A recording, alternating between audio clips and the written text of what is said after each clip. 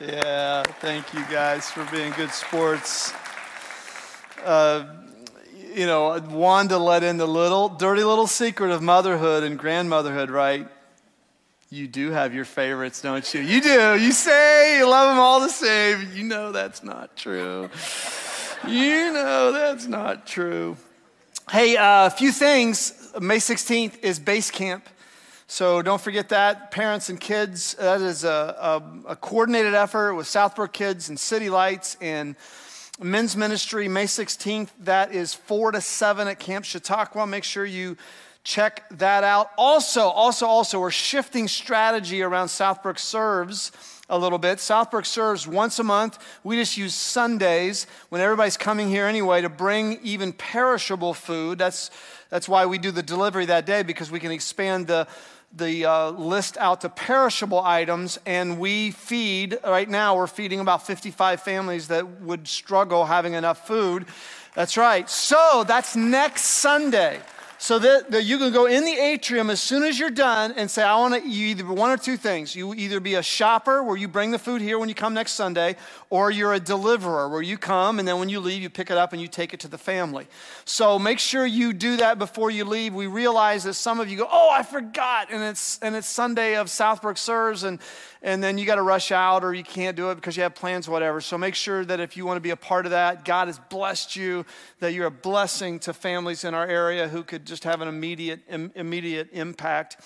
Also, we want you to know that today is, because it's Mother's Day, we have some special things. We had food trucks, even though the weather was not really food truck weather. We have food trucks out there. We have some things with a floral arrangement you can do with sweet Virginia flowers. We have a photo opportunity for you and mom or significant female in your life. So make sure that you take advantage of that day. Hang around a little bit. We'll have some music. And then also, especially in light of today's message and teaching, you may leave here today and it may hit you that the most important entity in the world, that you will agree with us, is the local church. Because the local church, in essence, is a brokerage firm of what I'm going to talk about today. We are a brokerage firm of meaning and hope.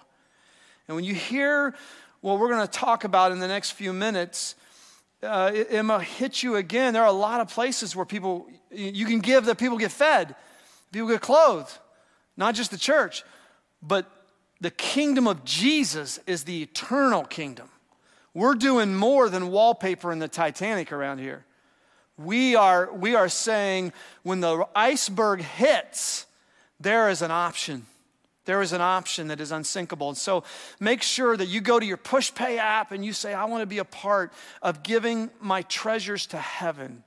Because your heart goes where your treasures go. Do you know that? Wherever you invest, I could look at your checkbook and I could tell you what's most important to you. Your checkbook and your calendar. And so make sure you invest in that today, because that's where you want your heart to be. 10 years ago, on April 16th, my mom died. And this interesting person, she was never old, you know?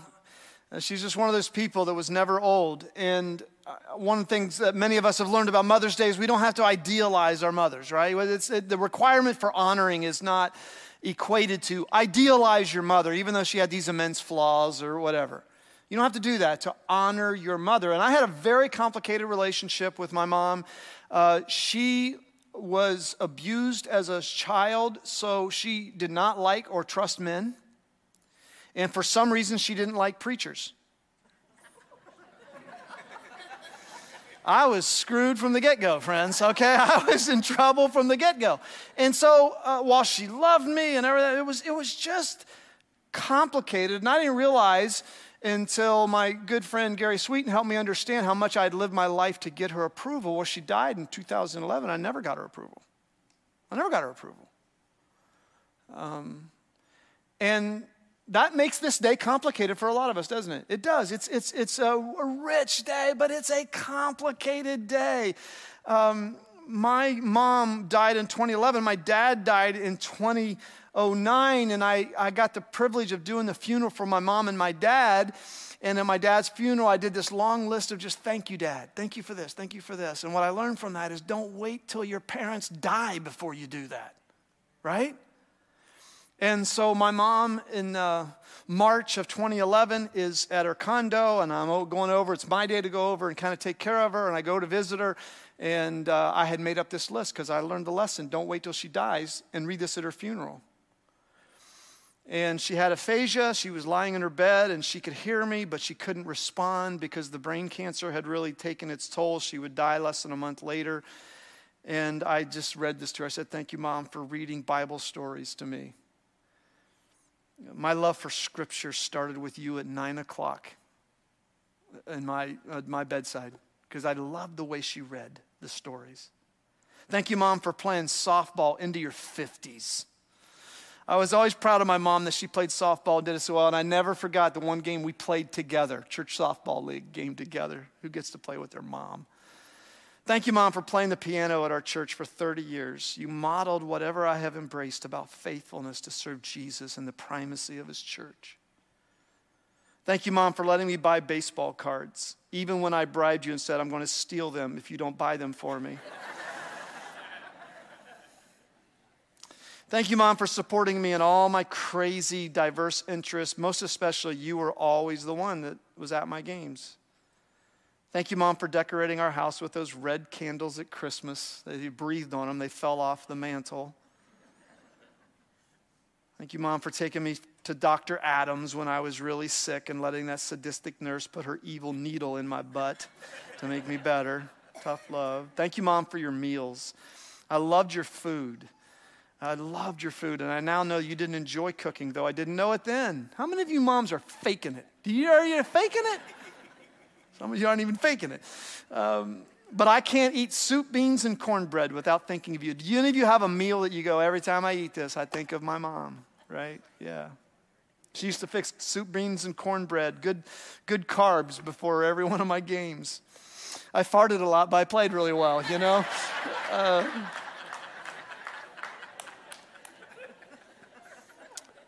Thank you, Mom. I'll never forget the tears when I came home covered in blood. Mrs. Walker brought me home because she nearly ran over me when I wrecked my bike in front of her car. And I'll never forget the love on your face. Thank you, Mom, for simply modeling hanging in there when the going got tough. And when you were at the end of the rope, you always tied a knot. Thank you, Mom, for clothing us in good clothes and for sewing them when they were ready to last, not to last anymore, but they would last longer. And you had great taste. Thank you, Mom, for letting me use your car to go on dates and go play ball for endless hours.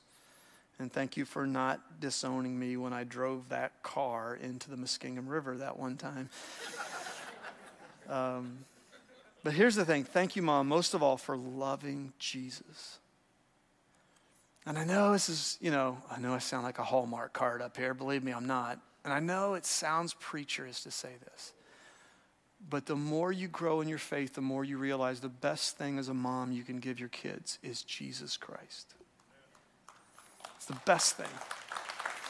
And so my mom, when she died on April 16, 2011, I know pretty certainly that she would have considered herself a failure.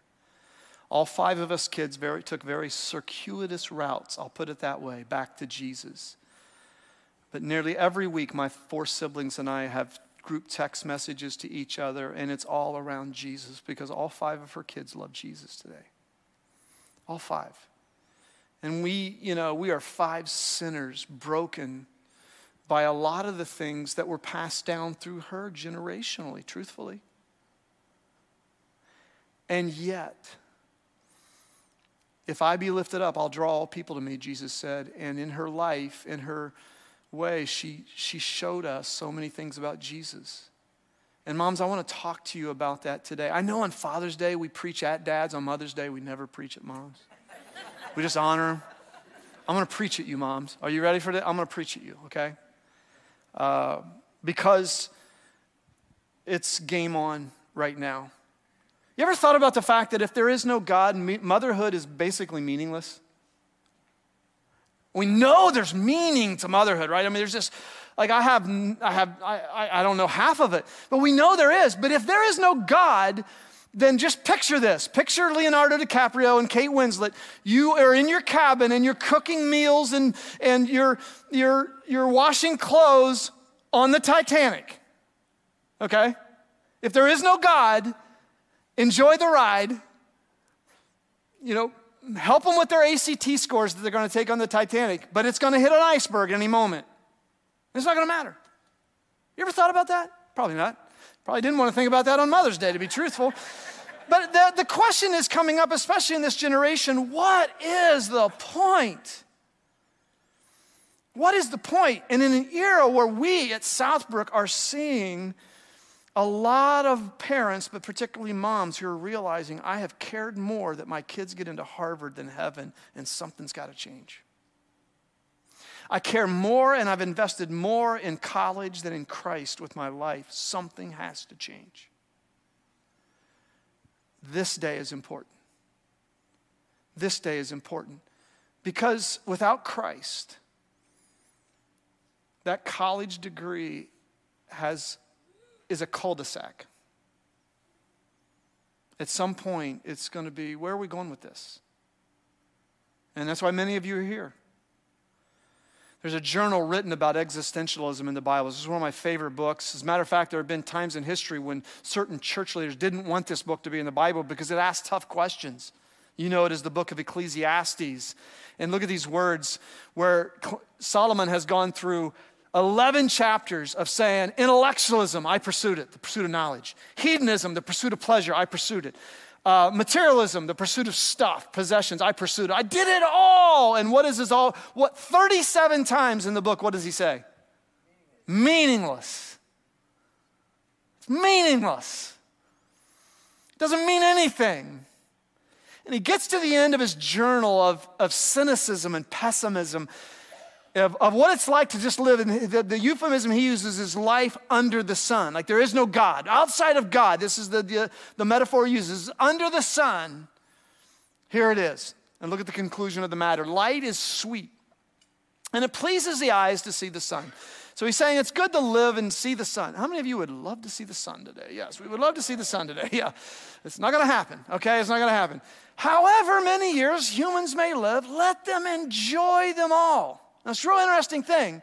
If there is no God, you better wear a mask and gloves, and you better be bubble boy and bubble girl, but you better exercise, but not too much, and you better eat right, but not too much, and you better do all the things that make you live long enough, because that's all you got.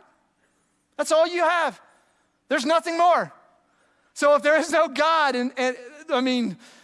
you better protect yourself, and you better invest in Botox, and you better invest in gyms, and you better make sure you're eating bark and branches all the time and not high in carbs and all that. You better, because that's all you got, right? So that's why we see people who, that's their life. That their life is about just living in fear because the 80 years they got here, that's it. And they intuitively know it. That's it. And then you're food for worms. So let them enjoy them all, he says. Let them enjoy them all. But let them remember the days of darkness, for they will be many. Everything to come is meaningless. Aren't you glad you came to church today to hear all this good news? Isn't it great? Yeah. So what he says. So here's the famous word. That's the last verse of chapter 11. Here's chapter 12. So remember your Creator when you get old and you've sowed your wild oats. Is that what it says? That's not what it says, is it? It says that's how we think. I'm going to live my life, and then at the end, I'm going to buy the insurance policy from the church that says I'm going to heaven when I die. I'm going to cash in, but I'm going to live like how I want. And Solomon says, having experienced everything intellectually, hedonistically, materially that life could offer, he says, here what I'll tell you. You do that, you miss God, you miss life. You remember your Creator in the days of your youth. That's right, before the days of trouble come. I have found this to be true, and I want to see for those of you who are chronologically gifted like I am, how many of you believe this is true? That as you get older, life gets harder and it gets richer. Generally speaking, how many of you would agree with that? So if you're 60, you're old. Yeah. If you're 59, you're young, okay? So this, so if you're chronologically gifted, How many would you agree? Life gets harder and it gets richer too. Would you agree with that? It happens. It's just like there's a richness that comes, but boy, it's not getting any easier. It's not. As Art Linkletter used to say, aging's not for sissies. Okay, it's not. It's tough, man. And he says, and the years approach when you will say, I find no pleasure in them. He's very realistic about the reality that life, Solomon talks about life's brevity. It's like a weaver's shuttle. And before you know it, if without God, you've missed life. What he's really saying, it's really important you understand this. What he's saying is, especially to you students and you young moms, value this life while you can. When you're a teenager, I understand that you think you can do anything, and you do. Your 20s are a blur. Your 30s, you raise your family, you make a little money, and you think, what happened to my 20s? Am I right or am I right or am I right? Your 40s, you grow a little pot belly, you get a second chin, the music starts getting too loud, and one of your girlfriends from high school becomes a grandmother. Anybody ever have that happen? Yeah. Your 50s, you have a minor surgery. You call it a procedure, but it's surgery, okay? It's surgery. Your 60s, you have major surgery. The music is still too loud, but it doesn't matter because you can't hear it anymore. Your 70s, you and the wife retire to Fort Lauderdale. You eat dinner at 2 o'clock in the afternoon. You eat lunch at 10, breakfast the night before. You wander around the mall looking for the ultimate in soft yogurt. And then in your 80s, you'll have a stroke and you'll wind up babbling with some Jamaican nurse whom your wife can't stand, but you call mama. Any questions? Right? I just had to do that. I mean, when you're talking about, that's Ecclesiastes. What I just riffed is everything you ever need to know about life you learn from city slickers, okay? That's just everything you ever needed to know. Anyhow, I digress. So the point of that is that life's going to go by, and you thought, I'll be really smart, I'll have everything in pleasure, and I'll have everything that possession-wise life offers, and then I will have lived a life. And Solomon goes, no. That degree from Harvard, it's not going to mean anything. I had a friend who's a graduate of Harvard today say, you tell him. I mean, you just tell him. And Solomon, he goes on to say, hey, listen, that the answer, though, is you remember your Creator, that God is the reality that affects all other realities. Like if the sermon is in a sentence today, it's this one. Motherhood, the reality of motherhood, is affected by the God reality more than any other reality. That's why as moms, make sure you're modeling loving God with all your heart, all your soul, all your mind, and all your strength, and loving your neighbor as you love yourself. Why? Because it's that reality that will define your children more than any other reality you give them. And their 32 on an ACT score isn't going to matter someday. But that will matter. That will matter. You see, in Jesus Christ, we have two definitive impacts of the questions that is asked by Solomon. The two questions that are asked by Solomon is what matters about life and what happens in death. And it's really fascinating to me that God gives this in the Bible, and then he comes along in Jesus Christ and says, hey, listen, because I live, you shall live also. We have hope in death. You're never going to be comfortable about life until you're comfortable with death. You're never going to be able to really enjoy life. That's why Hebrews 2:9 says that Jesus came to free those who all their lives were held in captivity by their fear of death. Until you have been able to see, because I live, you shall live also, and you can face that with confidence, you're never really going to enjoy anything in life, truthfully, because there's always that shadow. I think we saw in the last year a culture that is so afraid of death. And so we have that hope. And then, but the other thing is, we have meaning to life. That he comes in and he says, I make all things work together for good to those who love me and been called according to his purposes, so that you can be conformed to the image of my son. So that everything in life that happens to me, the beautiful notes and the hard, bad notes of life, they blend together to make this music that's God. H.G. Wells once said, until a man has found God, he begins at no beginning and he ends at no end. So imagine this. Imagine that you're standing on the edge of Niagara Falls and you're about to walk across on a tightrope across Niagara Falls, and you've trained, but I mean, you're ready to go. But as you do that, the person next to you who's sending you off says, hey, I just want you to know before you walk across there that it's not attached really well at the other end. And oh, by the way, I'm not sure about how well attached it is either, but enjoy the ride. You'd be crazy to take one step, wouldn't you? You'd be crazy. And this culture that you are living in right now, mostly through popular art, is telling, and through a lot of education, telling kids, we don't know where you come from, and we don't know where you're going, but enjoy life, get that degree, do really well in your ACT. No wonder there are students that are going, what is the point? Well, what is the point? I had a mom tell me this week, she was talking to her 19-year-old daughter, and she asked her, so why do you and your friends, why do you have no plans for why have you had no plans for the future? And she said, Mom, it's because we didn't plan on being alive. We didn't plan on being alive. We planned on taking our own lives. And you say, wait a minute, that's not reality for a lot. It's reality for a lot of the emerging generation.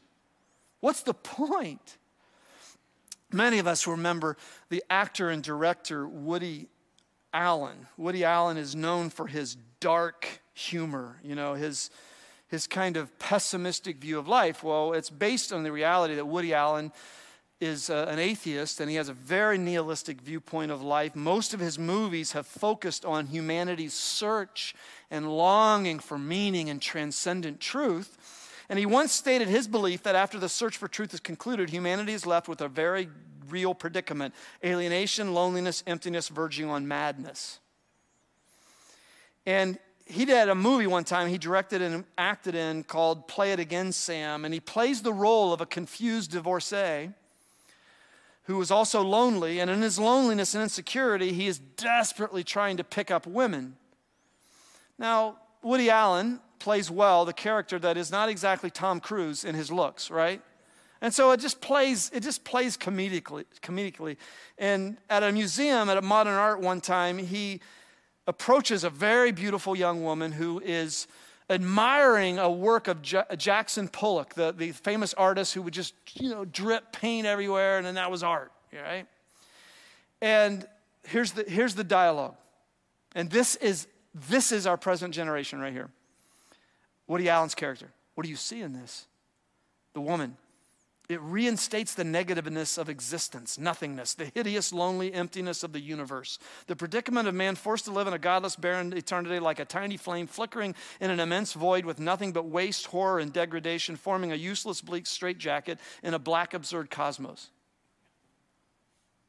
And Woody Allen nodding in agreement, he's nodding in agreement. He looks at the painting, he says, well, what are you doing Saturday night?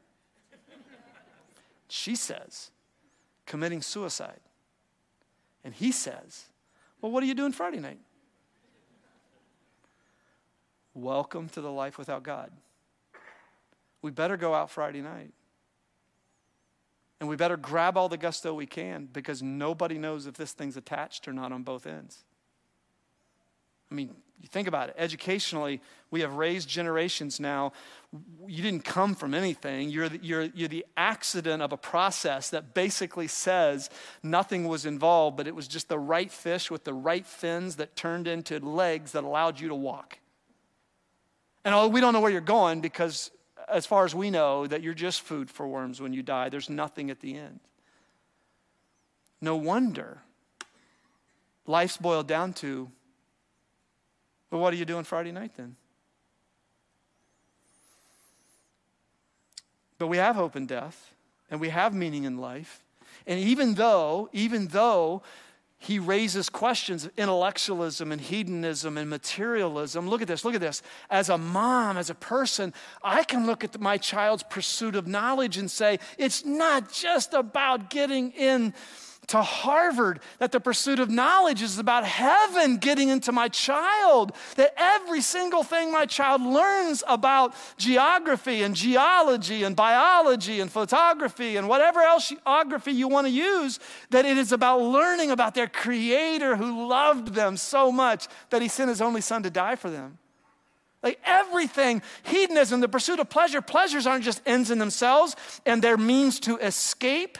No, they're temporary diversions from reality, that this is a difficult world and I can enjoy certain things in life, but my life isn't all about pleasure. I am able to face pain. I'm able to live it out. That's right. Not numb from it, but live within that context because I understand the role of pleasure. Life's not about the pursuit of possessions because he who dies with the most toys wins, because if there's no other God, that's really what it's about, right?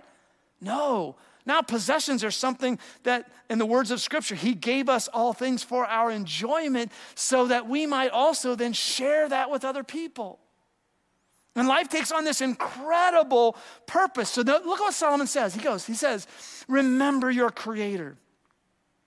Not when you're old so that you just cash in on the life insurance policy, or as W.C. Fields once said when he was caught reading a Bible one day, somebody said, W.C., you're reading the Bible. He said, I know, I'm cramming for finals.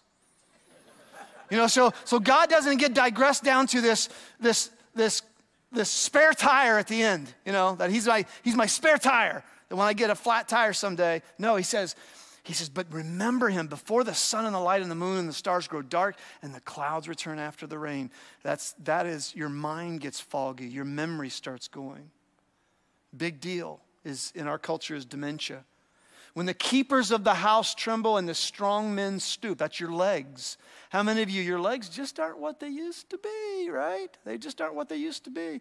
When the grinders cease because there are few, anybody had any teeth fall out of their head lately?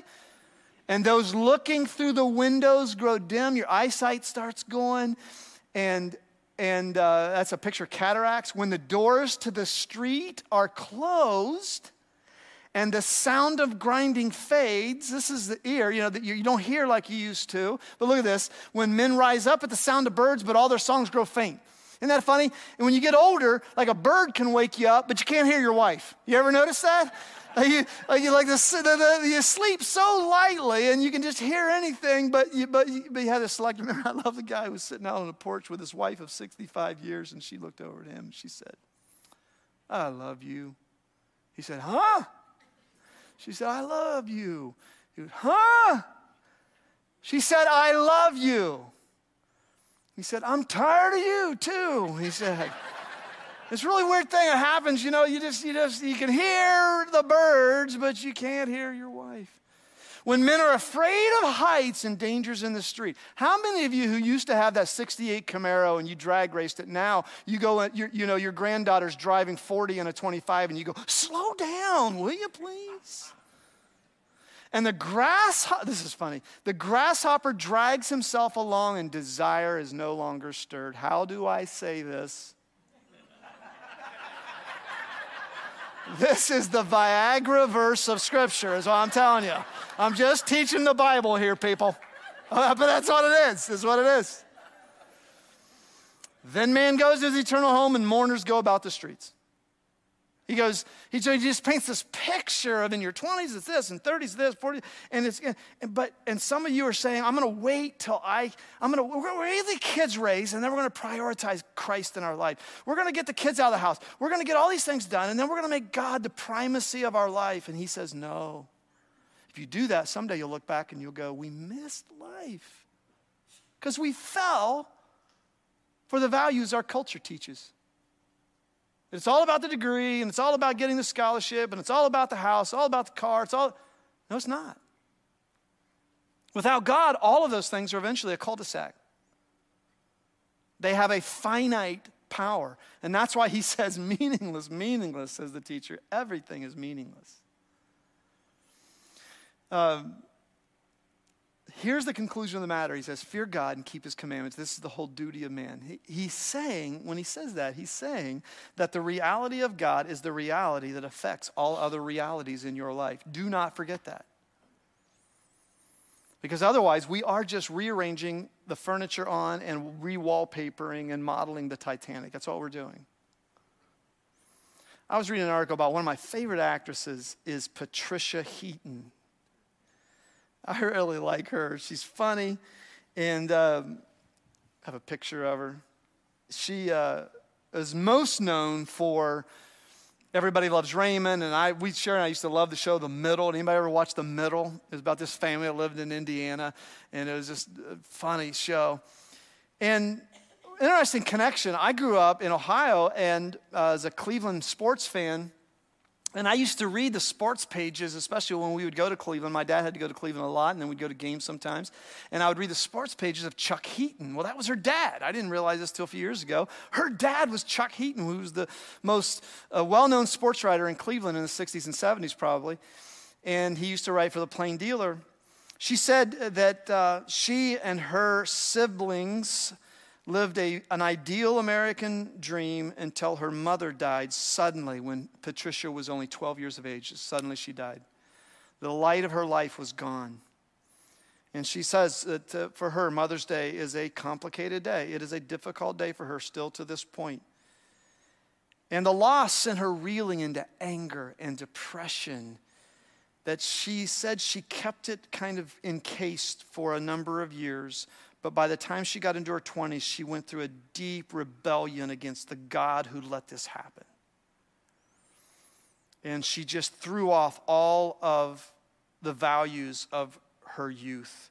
And she went into a partying lifestyle, just hedonism, materialism, everything you could do. And through years of grief and depression, though, she said one day, God broke through. The God that my mother had modeled broke through. That door of faith was always open. I didn't always step into it, but one day I did. And look what she wrote. She wrote these words. I want people to see my joy in Christ, even when I face depression. Now here's somebody who has all the world has to offer, right? Success, money, acclaim. What we do here is important, and yet it's all very fleeting in comparison to eternity. Christ guaranteed we would have problems as soon as we start following him, which he did. He didn't say, follow me and your life will be rosy. He said, follow me, and some people are going to hate you for that. But also that there would be some meaning in these things. If you give your life to God, he doesn't promise you happiness and that everything will go well, but he does promise you peace, that you can have peace and joy. And I think peace and joy are a byproduct of that settled meaning that no matter what happens in my life, I have hope in death and I have meaning in life. No matter what life takes from me, life cannot take from me my hope in death and my meaning, that everything in my life, God never wastes a single thing. He never wastes a single thing. Not a pain, not a pleasure. I remember years ago, I was reading that article about Patricia Heaton, and then it made me think about, years ago, somebody shared this, and I remember who it was, that you can look at life one of two ways. You can look at life through colors, or you can look at life through music. And the colors way of seeing life is you take two colors. So let's take yellow and red, and if you blend yellow and red together, what do you get? You get orange. If you're painting and the yellow is dry and the red is painted over, you get red. It just paints right over it, correct? And so one of the ways that you can live life is you just sort of hope that the meaningful things are so strong it blots out this constant nagging that all of us will have as long as we walk on this earth. I still haven't found what I'm looking for. So we hope there's just enough Jesus in your life that you'll never feel meaningless ever again. And many of us have walked with Christ long enough to know that's not true, is it? Even in Christ, you're going to have moments where you go, oh my gosh, what is the point of cancer? Was our divorce not painful enough for you, God, that you got to let one of us get? I mean, just, you're always going to have that mystery of the random things that happen. But somebody said this, that they thought life, and I think this is what Solomon is saying, life is more like music.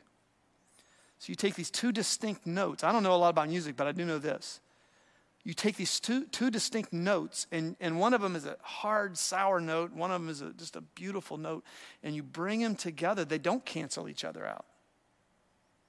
They don't lose their distinctiveness. They both in space exist in that moment where they are struck together. But they blend to make a chord. And a chord is what makes music. And I want to tell you young people in particular, and you young mothers, you're going to have bad notes. And you're going to have good notes. And you don't have to live your life hoping that the bad notes are drowned out by the good notes, because they're not. To lose a child will be painful whether Jesus is your Savior or not. Amen? It is. It doesn't mean it's going to be painless. But what it does mean is that when you walk with him, he presents a reality where people look at your life and they go, I want what my mom had. I want the music of her life. She loved God with all her heart, soul, mind, and strength. She loved her neighbor. She loved herself. And she did that even when she was at the end of her rope. She did that even when she was in pain, and she kept on doing it. And that's the music I want my life to be. And I think that's what God does. I think that's what he does. I came to Christ myself because of meaninglessness. That's what drove me to Christ. What is this all about? And today I can barely stand the meaning that I have in my life. And you can too. You can too. And he makes a wonderful melody, doesn't he? He does.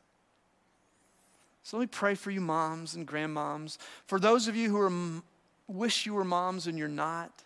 For those of you who are moms and you wish you weren't right now. And we just want to lift you up. Hey, guys, am I right? Thank God for the women in our lives, right? Amen. Amen. I just saw someone back there telling her husband to clap. She's giving her husband a clap. So we thank God for you. And I know our relationship with you can often be complicated, but man, you show us a part of Jesus that is amazing. So we want to lift you up today, Lord. Thank you for our gathering today. Thank you for roofs that hold off rain. Thank you for music.